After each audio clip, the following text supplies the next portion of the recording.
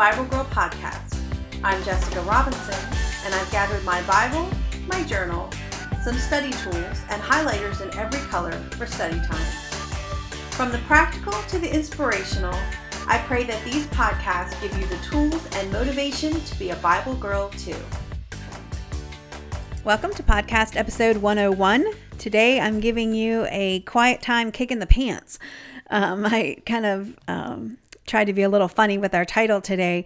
We're going to talk today about why we fail when it comes to being consistent in our quiet time. And I'm going to give you a few reasons why I think that's true and a little bit of hopefully help and encouragement and motivation for those of you that are discouraged or struggling, and those of you that want to be more consistent. I hope that today will help you.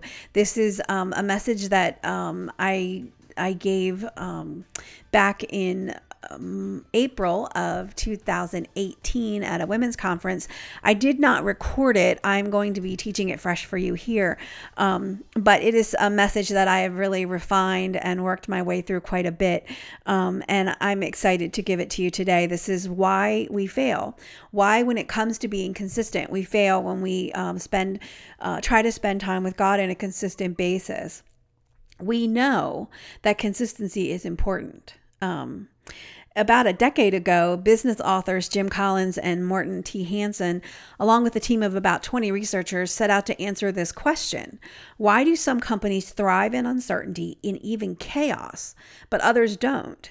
The group analyzed 7 companies that perform not just better than their industry, but 10 times better. They called these guys 10Xers. They discovered a very interesting key finding: the qualities that business gurus frequently tout as being the main difference makers, things like innovation, creativity, the ability to quickly pivot in a fast-changing world. These were indeed somewhat important, but it was actually discipline, fanatic discipline, that was one of the true master keys of the company's success. Instead of constantly changing course or making really aggressive moves and big risks, these 10Xers came up with a plan and then carefully, methodically, and consistently stuck with the plan. Now, when it comes to our quiet time, there are some things that we can learn about why this is important, this idea of being consistent. And I want you to stick with me through the rest of this podcast and don't turn it off, because I know the minute you hear discipline, many people get discouraged. I'm not a disciplined person, or I struggle to be disciplined. But I think there's some specific reasons why we fail when it comes to discipline. And I don't think discipline is the problem. I think we make some other errors. And I hope what I say will encourage you to not be so negative on your ability to be disciplined, and more realizing that you just didn't know all the things that went into being disciplined and some of the ways that you can make it easier on yourself. And I have 4 reasons why we struggle with discipline when it comes to our quiet time. And we're going to work through these one at a time. And the first one is that we underestimate the impact of small. Now, something I say a lot, and if you happen to see the giveaways that we did for the 100th episode of our podcast, I actually had this statement printed right on the little pen bags that I gave away, because it is something that I believe strongly and I have said for a long time. The small thing you do every day has a greater impact than the big thing you do every once in a while. Here's the problem, though. When it comes to consistency, we do too much. We expect too much of ourselves. We discipline ourselves, and we go into this with this idea that go big or go home. And when it comes to discipline, that's actually a terrible idea. I think of people, and I have to laugh every year, the January 1sters who are ready for, the excesses of December have worn them down. They're exhausted. They're ready for some change. They're going to eat healthy. They're going to go to the gym. They're going to get up on time. They're going to do their quiet time. They're going to spend time with their loved ones. They're going to be kinder to their kids. They're going to do more nice things for their husband. They're basically completely becoming a different person January 1st. That doesn't happen. Okay, so if you've been trying that, the fault does not lie with you other than the fact that you're attempting it. That's impossible. We aren't given that ability in life to completely reinvent ourselves like that instantaneously. What we're doing is too much. We're trying to do too much, and we think that if we don't go big, we're going to fail. But the truth is that going big is why we fail. We are underestimating the impact of small. The small little thing you do over time gives you a bigger return on your investment than doing a big thing for a few days, burning out, giving up, and starting over again 3 weeks later. I can't stress this enough. I recently was reminded of a book I had read many years ago by Stephen Arterburn called Lose It for Life. And he talked about one of the things that helped him lose weight years ago was that he started going to a restaurant to eat, and he went to the same restaurant every day to eat. And it was a small little thing, but it made a big impact. He lost a great deal of weight. And the reason was because he figured out that he was eating because he was lonely. So he went to this restaurant to eat, and he began to get to know the waiters and waitresses and the chefs and the regular people that were there all the time. And he began to develop this community, and he would go there and he would eat a good meal, and he would have that camaraderie and that community spirit, and he wouldn't feel so alone. And then he didn't feel the need to go home and eat. That's a small change. That's just one little thing, but he did it consistently enough that it made a great impact. Most of the things that will change your life are not big things. You don't need to change huge things. You don't need to wake up tomorrow a new person to start slowly over time becoming a new person. And let me say, this go big or go home kind of flies in the face of everything the gospel is about. God is in it for the long game. I mean, he certainly is allowing the earth a lot of time between when the fall of man came in the Garden of Eden and when Jesus is coming back. He's not rushing. There's no need to rush. We can go slow. In fact, much spiritual growth involves a very small, slow, incremental process. What we need to do is we need to learn to tap into small and not think that just because it's small, it's useless, because small is very, very important. To go back to this book here with Jim Collins and Morton T. Hansen, where they analyze these companies, they dubbed this slow and steady approach taken by a lot of these 10Xer companies as the 20-mile march. They took this from imagining a man determined to walk across the United States and how he could accomplish his goal faster by committing to walking 20 miles every single day, rain or shine, rather than walking for 40 to 50 miles in good weather and then very few miles or not at all during inclement conditions. Now, I'm going to read to you just kind of a little story they came across during their research that really strikes at the heart of what I'm talking about here in this idea of not underestimating the impact of small. The pair later came upon a story of the race between Robert Falcon Scott and Roald Amundsen to be the first to reach the South Pole, and they were amazed to discover how the differences in the way the two expeditions were executed also aligned with their 20-mile march idea. Amundsen beat Scott to the pole and had a pretty smooth and uneventful journey both there and back. Scott reached the pole only to face the crushing realization that the Norwegians had been there first, and he and his 4 men perished on the grueling 700-mile return trip. Collins and Hansen found that among the many other lessons comparing the two expeditions can teach us is that much of Amundsen's success can be traced to creating his own plan and then carrying it out with methodical, disciplined consistency. In other words, sticking with his 20-mile march. As I read Great by Choice, I was struck by how applicable the 20-mile march principle was, not simply to corporations or polar expeditions, but to individual lives as well. Many of the men I see struggling to improve themselves usually tackle their goals through an inevitably fruitless series of fits and starts. They get all excited about a new goal or program for themselves and throw themselves into it with gusto, only to soon get burned out, sidetracked by the next cool new thing, or demoralized by a setback. This pattern leaves an unending trail of unfinished projects in their wake. I completely sympathize with these gents because I've done that too. But as I evaluate the times I've been successful in life, I notice a pattern. It usually wasn't through big Herculean efforts or snazzy new productivity plans that I achieved my goals, but rather through steady, consistent efforts.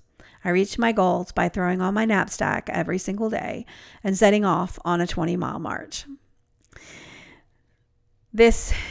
If this doesn't describe many people's experiences with quiet time, I don't know what does. Getting all excited about a new goal and throw themselves in it with gusto, only to get burned out, sidetracked, or demoralized. This pattern does leave an unending trail of unfinished projects in their wake. And certainly this gives us this idea that we just can't, that maybe it's not for us. I've had so many people say, oh, I watch people that read their Bible and talk about how much they love it, and I just can't seem to get into a routine. I just don't think I'm the kind of person that can do that. Well, I don't think that's the issue. I think we all can learn to spend time in God's Word and enjoy it and receive the great number of benefits that are there for us. But we have to get away from this idea that it has to be big, that it has to be something substantial. We really don't realize how important it is to be to be willing to just do something small. This is one of the reasons why I started the scripture writing, because to me, sitting down and writing 1 or 2 or 3 verses of scripture in the morning is really simple. It doesn't take long. It is an entryway into maybe learning more skills in the Bible, but it is certainly something that can be doable. It's something that you can be disciplined about and do every day.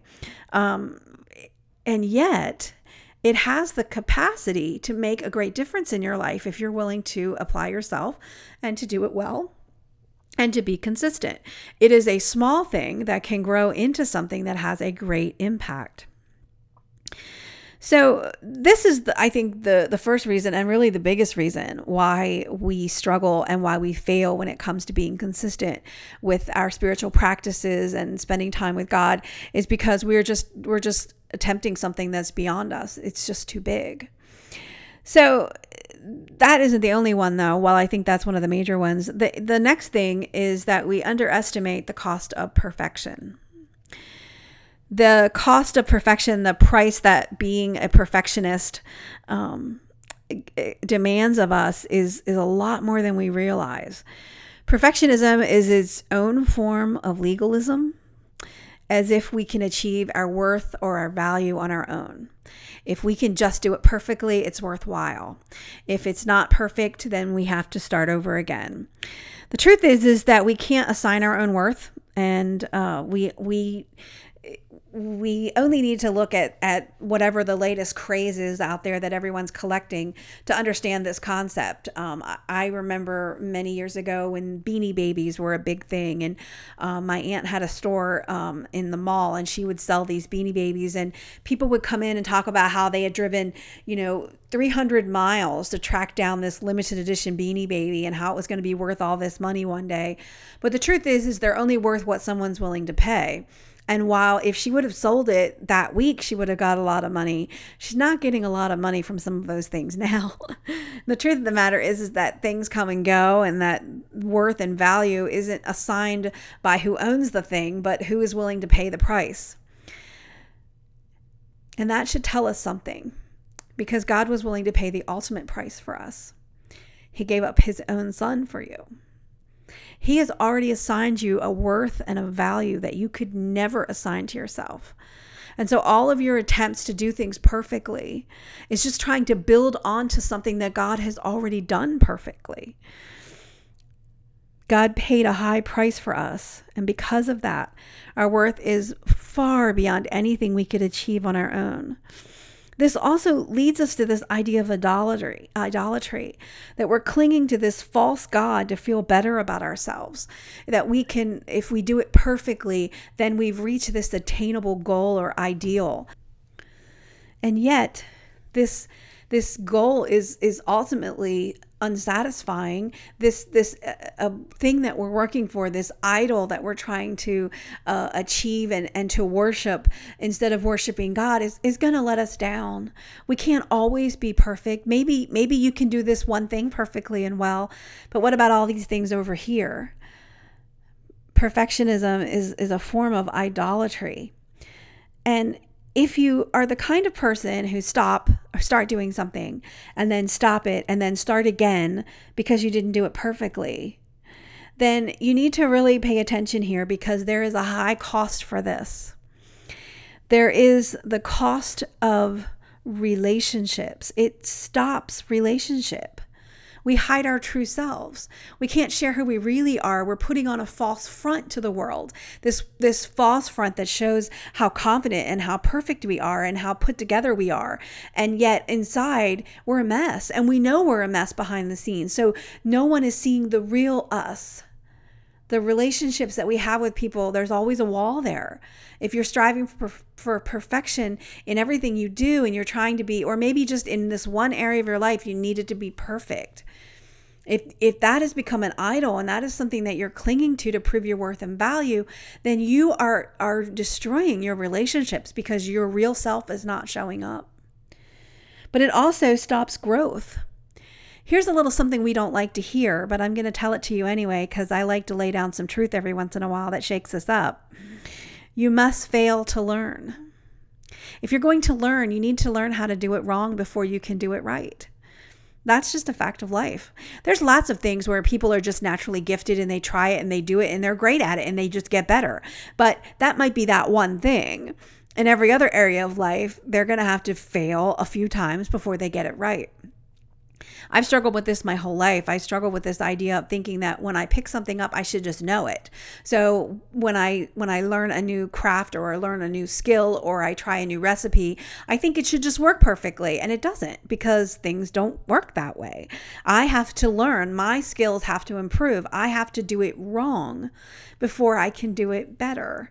I have to do it badly before I can do it better. I have to do it wrong before I do it right. I have to learn. We learn by failure. Our mistakes teach us the right way to do things. And if you are not willing to fail, you can't succeed.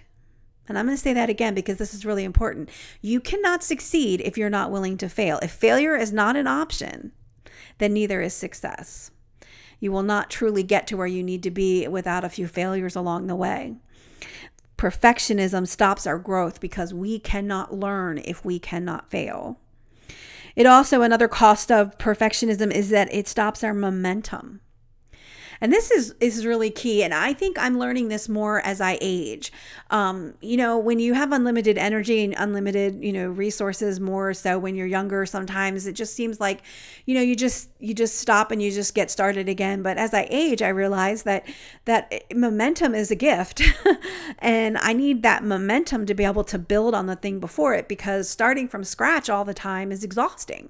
You never really get anywhere. And in fact, when it comes to your quiet time, you're just like on level 1 all the time. If you're stopping and starting and stopping and starting and stopping and starting, you are never getting to the point where you're progressing past that beginning phase. So you have no momentum. You have nothing to kind of carry you through. If you have, let's say that you're going to read a devotional in the morning and do some scripture writing in the morning. So let's say you do that and you do it 2 days and you skip a day, and then you do it a day and you skip 2 days and you give up. And then you wait a month and you start over again and you do the same thing. You do 3 days maybe this time, and then a day off, and then another day off, and then 2 or 3 days, and then 5 days off, and you give up. Whereas if you do 65 days in a row and you skip a day, you just jump back in the next day. There's momentum there. That one day doesn't feel like as much of a failure, because you've been going strong for 65 days. There's momentum there. There's movement. There's something that's propelling you forward. And you lose that when you're constantly stopping as soon as you get started and then starting back over again because you messed up and you have to do it perfectly. And for those of you that struggle with this, I don't want you to feel like I'm sitting in judgment of you, because I've been you. I cannot tell you how many journals I have piled up places with 6 days, and then the rest of the journal is empty.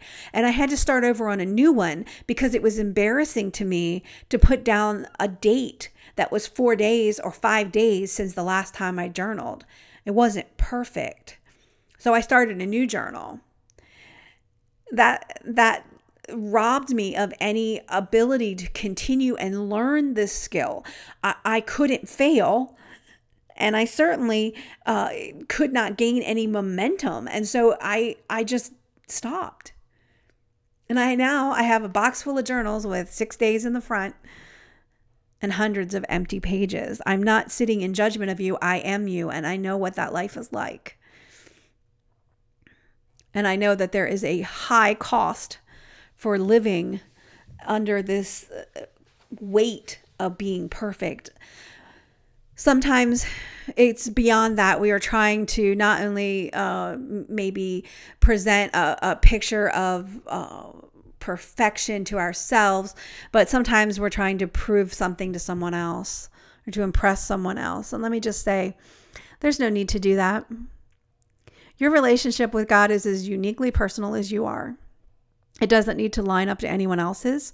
It doesn't need to look like anyone else's. It doesn't need to have the same components as anyone else, the same length of time, the same time of day, the same types of prayer, the same way, the same location. Nothing needs to be the same. It is as unique as you. You do not need to prove anything to anyone, including yourself. And certainly, you do not need to prove anything to God. He loves you as you are, and he's longing for a relationship with you. He wants you to meet with him because you want to be there, not because you're trying to prove your worth or your value, and not because you're trying to do things perfectly. The next thing that contributes to our failure when it comes to being consistent with our time with God and our quiet time is we underestimate the need for a plan. We like to think oftentimes that we can just wing it. And for those that don't wing it and do have a plan, rarely have I ever met anyone who has a plan B. Now, I can speak to this one because I'm like the guru of planning. I plan things that don't even need to be planned. You'd be amazed at some of the stuff I've written down on my planner. It's mostly ridiculous. And I usually tell myself this is unnecessary, but I just am a planner, and that's how I like to roll. And I always have a plan B. In all my years of serving here at Littlestown Chapel, something will come up and people will be like, oh no, what are we going to do? And now they kind of say, well, Jessica probably has a plan B, because I always do. I always whip out the next plan. This one didn't work. Well, that's okay, because in case that happened, I was ready over here.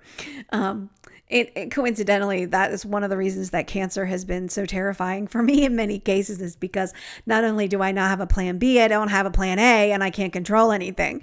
And as a planner and always having a plan B, this has been quite distressing.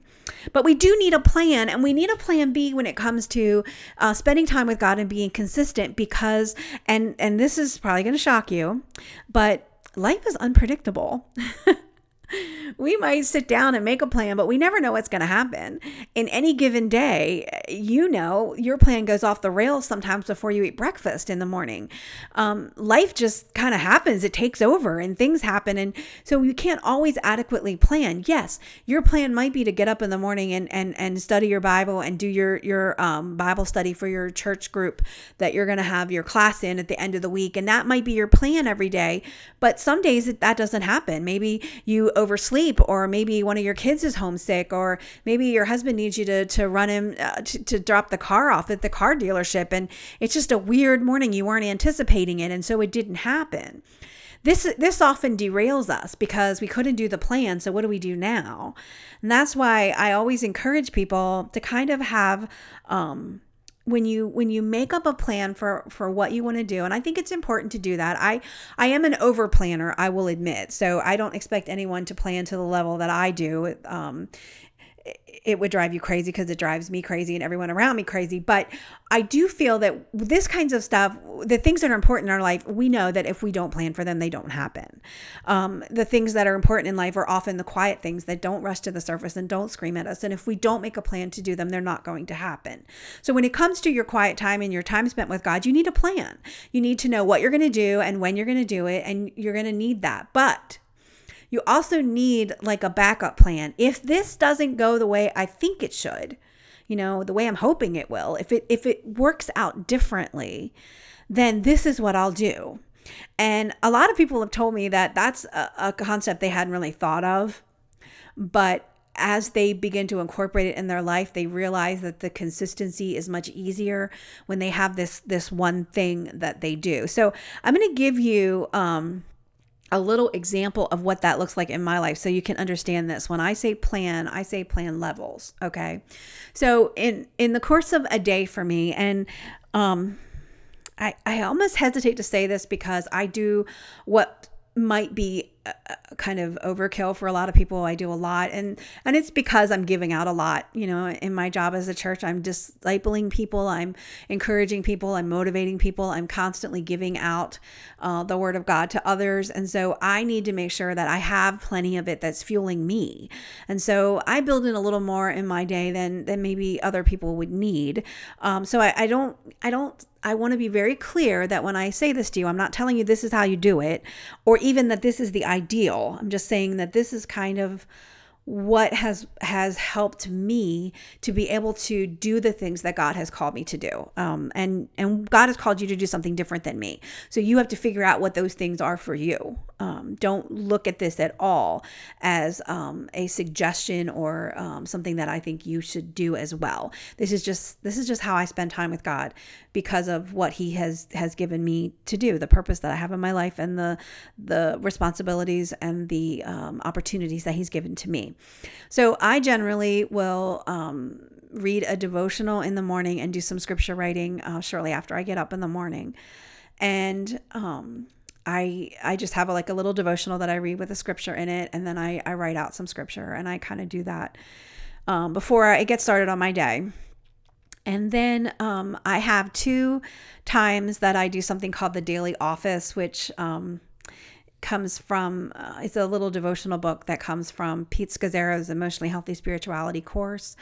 And it's just a little it has a few minutes of silence before God, a scripture to read, a little devotional, and a prayer that you pray. And I do that around lunchtime, and I do that before I head home from work or shortly before I start getting dinner ready in the evening. And those are just 2 little spots in my day that I stop, pull aside, and connect with God. At some point during the day, and every day it's different, I try to do some kind of Bible study. Currently, I'm doing the She Reads Truth, Women and Men in the Word. And so I will try. Sometimes it's in the morning if I'm going into work later. Sometimes it's in the evening. Sometimes it's in the afternoon. Sometimes I take it with me and do it at work. It just every day is different because I don't have a normal set schedule per se with my job. I'm kind of, it's always in flux. So I don't really schedule that. I just try to fit it in sometime during the day. And then in the evening, I do the prayer of examen at night, and I do a little bit of journal doodling of some prayers and praises. And I do that before I go to bed. Sometimes I read the Psalms before bed. And that doesn't count, the Bible study that I do for the podcast or that I'm doing for my job. I'm currently studying the book of Esther for a sermon series we're doing here shortly. So I just, those are separate. I look at those more as, work-related things that are things that I'm passing on and giving to others. The things that I mentioned to you about my day are the things that are building me, that are giving me the nourishment and connection with God that I need. So that's kind of the ideal day. But the truth is that some days that doesn't happen. I still have some physical limitations from my cancer. I still am waiting for another surgery. 2 mornings a week, I have some medical things I have to take care of. So on those mornings, a lot of times I won't do my scripture reading or read my devotional because it just doesn't happen that day. Those other things are really just overwhelming and kind of take my time in the mornings. Other times, it just might be a day where I'm moving around a lot, and by the time I'm home, I'm tired. I still am not back up to my pre-cancer strength, although I'm getting there. So some nights just mentally I can't focus, so I might not get in my She Reads Truth study that day, just because by the time I get home and I have a chance to do it, my brain is just not cooperating. I still have a little bit of chemo brain from time to time that sneaks up on me and just makes it really hard for me to focus on the words and to think it through. There's limitations. I have them. You have them too. We all have them. And so those things don't always happen. Sometimes, my pastor will say, hey, let's all go out to lunch. And so I don't really have my normal lunchtime to do my daily office. That might not happen. All of these things are just, they're things that I choose to do, and I try to do them, but certain days, some of them don't happen. But there's always one thing. I always try to do one thing, and that is my evening examen and prayer time. I try to make that a priority. And if nothing else happens, I still have that. I still have that time, and that is good for me because it doesn't require me to really read or study. It is me just being quiet before God and talking with him about my day. And it's something that I can do even when I'm tired, or when my brain can't focus on words and on a page. It is something that works with my limitations, and it is something that definitely helps me sleep, gives me peace as I go to sleep. It's something that I try to do at nights, and some nights it's more longer than others. Some nights it's just kind of short because that's just where I'm at right now. Other times it's longer, but that is, if nothing else, plan B is just to make sure that I spend those moments with God before I go to sleep at night. That's what I'm talking about levels. Mine is kind of spread out throughout my day. And I think that's important, even if you're just stopping every so often just to stop and thank God for something, or stop for a few minutes and read a verse of scripture or something like that, because it has been, especially in the last few years of my life, since 2014, I really have been going through a lot of change in my life, and not just external change, although some of that has been very much so, but a lot going on inside of me. And I have realized that I need God more than I would have at first assumed. I'm kind of a confident person, and I'm one of those people that executes her plans, so I get things done. And the truth of the matter is even in the things I'm confident about, I need God in them. I need to be connected to him. And so for me, spacing things out throughout the day and having these moments to stop and connect with God are just really important to me. But they don't all happen every day. That's why there's levels there. That's why there's an opportunity to say, well, if these things don't happen, at least this gets done. At least this one thing is something that I can do. The benefit of this is so important to me that this thing can happen if nothing else does. The thing is God knows you. He knows your day. When you go to God, and at the end of the day, like I do, I go to God and I talk about my day. And when I say, I didn't realize that, the doctor was going to call and I was going to have this thing to deal with today, I imagine in my head God saying, oh, I knew. Like he knows. He knows that came into my day. He's not expecting me to ignore the limits that have been placed on me in my life right now, and to power through. That's not how we were created. We were created to find rest in God. This time of coming to God is supposed to be a time where our souls, our spirits become healthy and at rest. And that's why it's important to remember that we don't need to be perfect, and we don't need to do some big, massive, showy thing that's bigger than really we can do. We can live under our limits, and we can make a plan for the days in which everything goes well, and we can still be consistent on the days when it doesn't.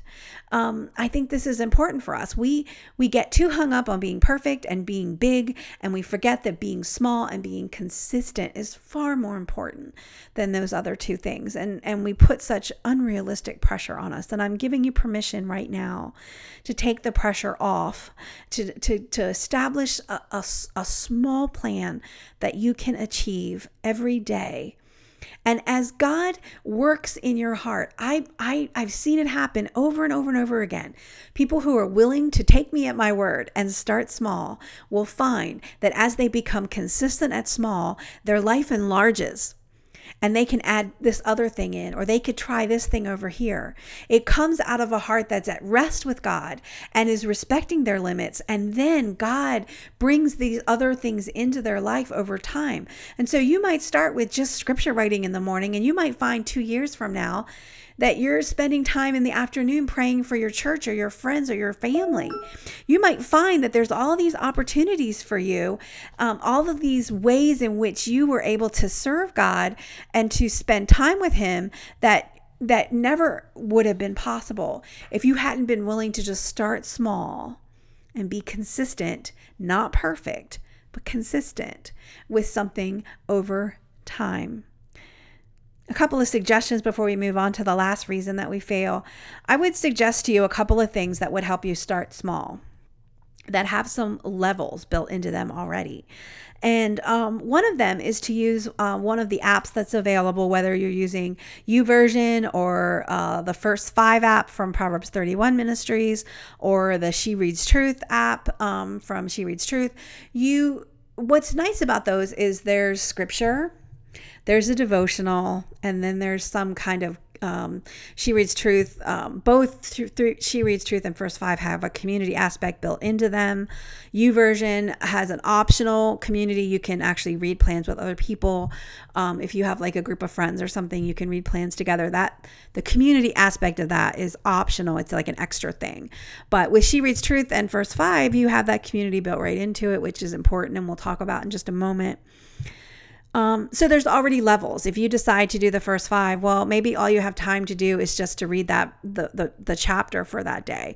So they tend to do like a chapter a day. So if you're reading through the book of Mark, you're going to read Mark 1 and then you're going to read Mark 2. Sometimes they do combine 2 chapters if they're really short, but generally it's a chapter a day. You might only have time to read the chapter.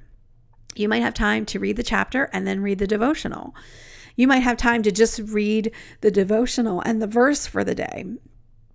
You might have time to participate in the community, to get in and read what some other people are learning and to respond with what you're seeing in scripture.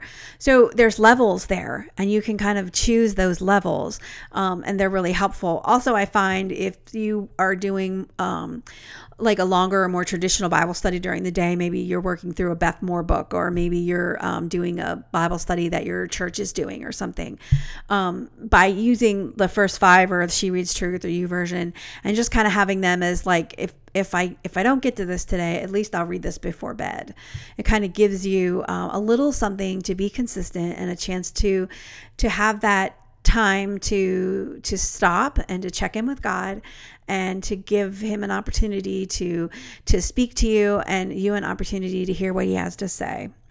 Another thing that I think is interesting that's kind of built on this idea of levels is the Hello Mornings. If you've visited their website or read the book Hello Mornings, that's really an interesting, she starts out with just a real simple thing where you read a verse in the morning, you do some kind of movement in the morning, and it's something else. It might be you glance over your schedule in the morning. It's like 3 components that you do right away in the morning. And the idea is to get in those habits.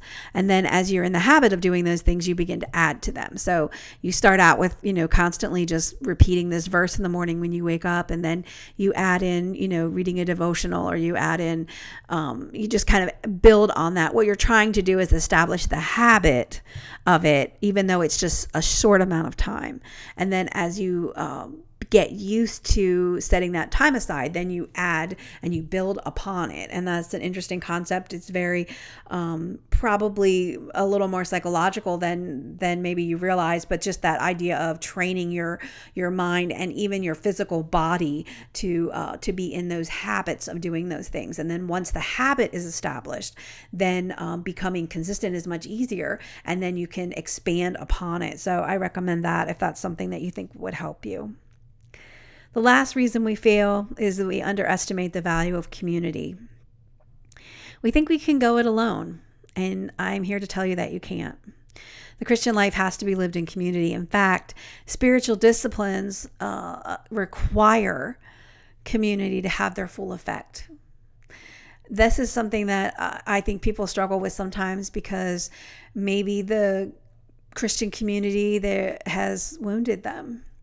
Maybe they've been let down or disillusioned or hurt greatly by the church. And I understand that. I've seen it happen. I've been in churches long enough to know that we're not perfect, that we make mistakes, and there are sinners among us who choose to make mistakes, who choose to sin. And I'm not here at all to negate the painfulness of that or to tell you that you're wrong for being wary if that's happened to you. I want to apologize on behalf of the corporate church as a whole and say that I'm sorry if that's the case, if the church has wounded you. I want you to know that Jesus still loves you and there's still a place for you here in his body. And we're not perfect. We're not going to be, but there are safe congregations. There are leadership in churches who are safe people who will care for you and help you. And I encourage you to find that community. And it might not be in a traditional church on Sunday morning. It might be through a Bible study group, a neighborhood, something in your neighborhood, or something that a bunch of churches have come together. It might be through a small group at your church. Maybe you attend a big church and you don't really know that many people. Get into a small group. Join a ladies' Bible study. Join a men's Bible study. Do something. Join a ladies' Bible study if you're a lady. Join a men's Bible study if you're a man. I should probably clarify that just in case there's any confusion there. The fruit of the Spirit are worked out in community. All of the fruits of the Spirit have a relational effect to them. Loving others, being patient with them, showing kindness, exercising self-control. They all require community to develop. We need a tribe, we need a team, or we need a partner. Consider establishing these partnerships or tribes with someone younger in their faith and someone maybe more established and older in their faith than you. You can build into those younger or those newer in their faith, and you can learn from those older in their faith or those who have experienced a lot in life. You'll develop a rich community that will help you abide in Christ. And this is important. I think that sometimes we forget that we were created to be in community with each other. When God looked at Adam and said, "Oh, this is not good. He should not be by himself." God was echoing something that we see throughout the pages of Scripture. We need each other. We need each other. We need each other to motivate and challenge and encourage each other. We need each other. This might take you by surprise. We need each other to annoy each other. That's how you develop the fruits of the Spirit. How are you going to develop being able to be patient with people or showing people kindness or exercising self-control if there isn't someone you don't want to be kind to, or someone that tries your patience, or someone that maybe you just want to slap upside the head? These spiritual gifts, these things that we are learning and studying through God's word, those things need people to play out. I cannot tell you how many times in my life I was going off the rails spiritually as far as my spiritual practices and spending time with God and his word. And a friend would say to me, "Hey, what's God teaching you right now?" Being able to say, I've been struggling. I haven't really been consistent lately, and I don't know why. Having someone say, "Oh, well, let's pray about that," or "You want to talk about it?" Or just texting me the next day and saying, "Hey, I read this great verse and I thought of you." It's that motivation and inspiration. We need each other. And we think sometimes that we can just keep this to ourselves. My personal relationship with God is just between God and I. And that's not entirely true. Your relationship with God is personal, but God desires to be in the community of believers, and he desires us to be able to see God through the lives of others. And so don't underestimate the value of community. If you're not in a church, find a good one, find a healthy one, make that a priority. I think that you will be surprised at how much of a blessing really investing yourself into a community of God can be. Yes, they will be flawed, but there are places that are healthy. Find one. They're still going to have some issues. They're still going to have people that do weird things, and they're still going to have people that rub you the wrong way, because that's just how it is. That's how life is. But find that community. If you're in a good church and you haven't really made a lot of connections, join a study, join a small group, start a study in your neighborhood or community. Get a partner maybe who can help you. Maybe you're not a group person. Sometimes I'm not a group person unless I'm leading the group generally. Sometimes I struggle in groups if I'm not in charge. But I'm better with a partner, with a person or two that I can meet with regularly to share with each other what God is doing. Here at our church, in our women's group, we call these life support partners. And I hope to do a podcast one day soon with a few, with a little roundtable discussion with a few of the people who have served as my life support partners throughout the different phases of my service here at the chapel. And I think it would be a good discussion and would help you. So I'm hoping to do that a little later this summer. There is a great opportunity for you in the family of God to be inspired, to be encouraged, and to learn to be consistent by pooling our resources and working together, by helping each other succeed. We fail because we're not consistent, and we're not consistent because we underestimate the impact of small, the cost of perfection, the need for a plan, and the value of community. I beg you to sit down for a few minutes sometime this week and take a look at that list and prayerfully ask God to show you some of the things you may have underestimated and how you can make some changes going forward. Because my prayer for you is that you would not fail. My prayer for you is that you would start small, that you would find that small thing that helped you connect to God, and that you would chase after it day after day after day.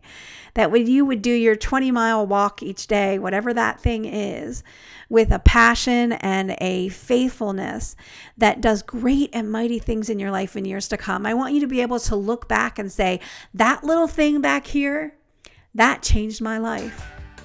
And I think that's possible for you. I think it's possible for all of us. May God bless your day. I look forward to seeing you back in another podcast soon. Thanks for listening. Go to BibleGirlPodcast.com to email me, download show notes, sign up for my newsletter, print the monthly scripture writing list, and listen to past episodes. Join the Bible Girl Facebook group to get the latest podcast news and to interact with me and other listeners. I'm all over social media as Jessie L. Robinson. That's JESSIL Robinson. I'd love for you to friend or follow me. Join me again for another episode of Bible Girl.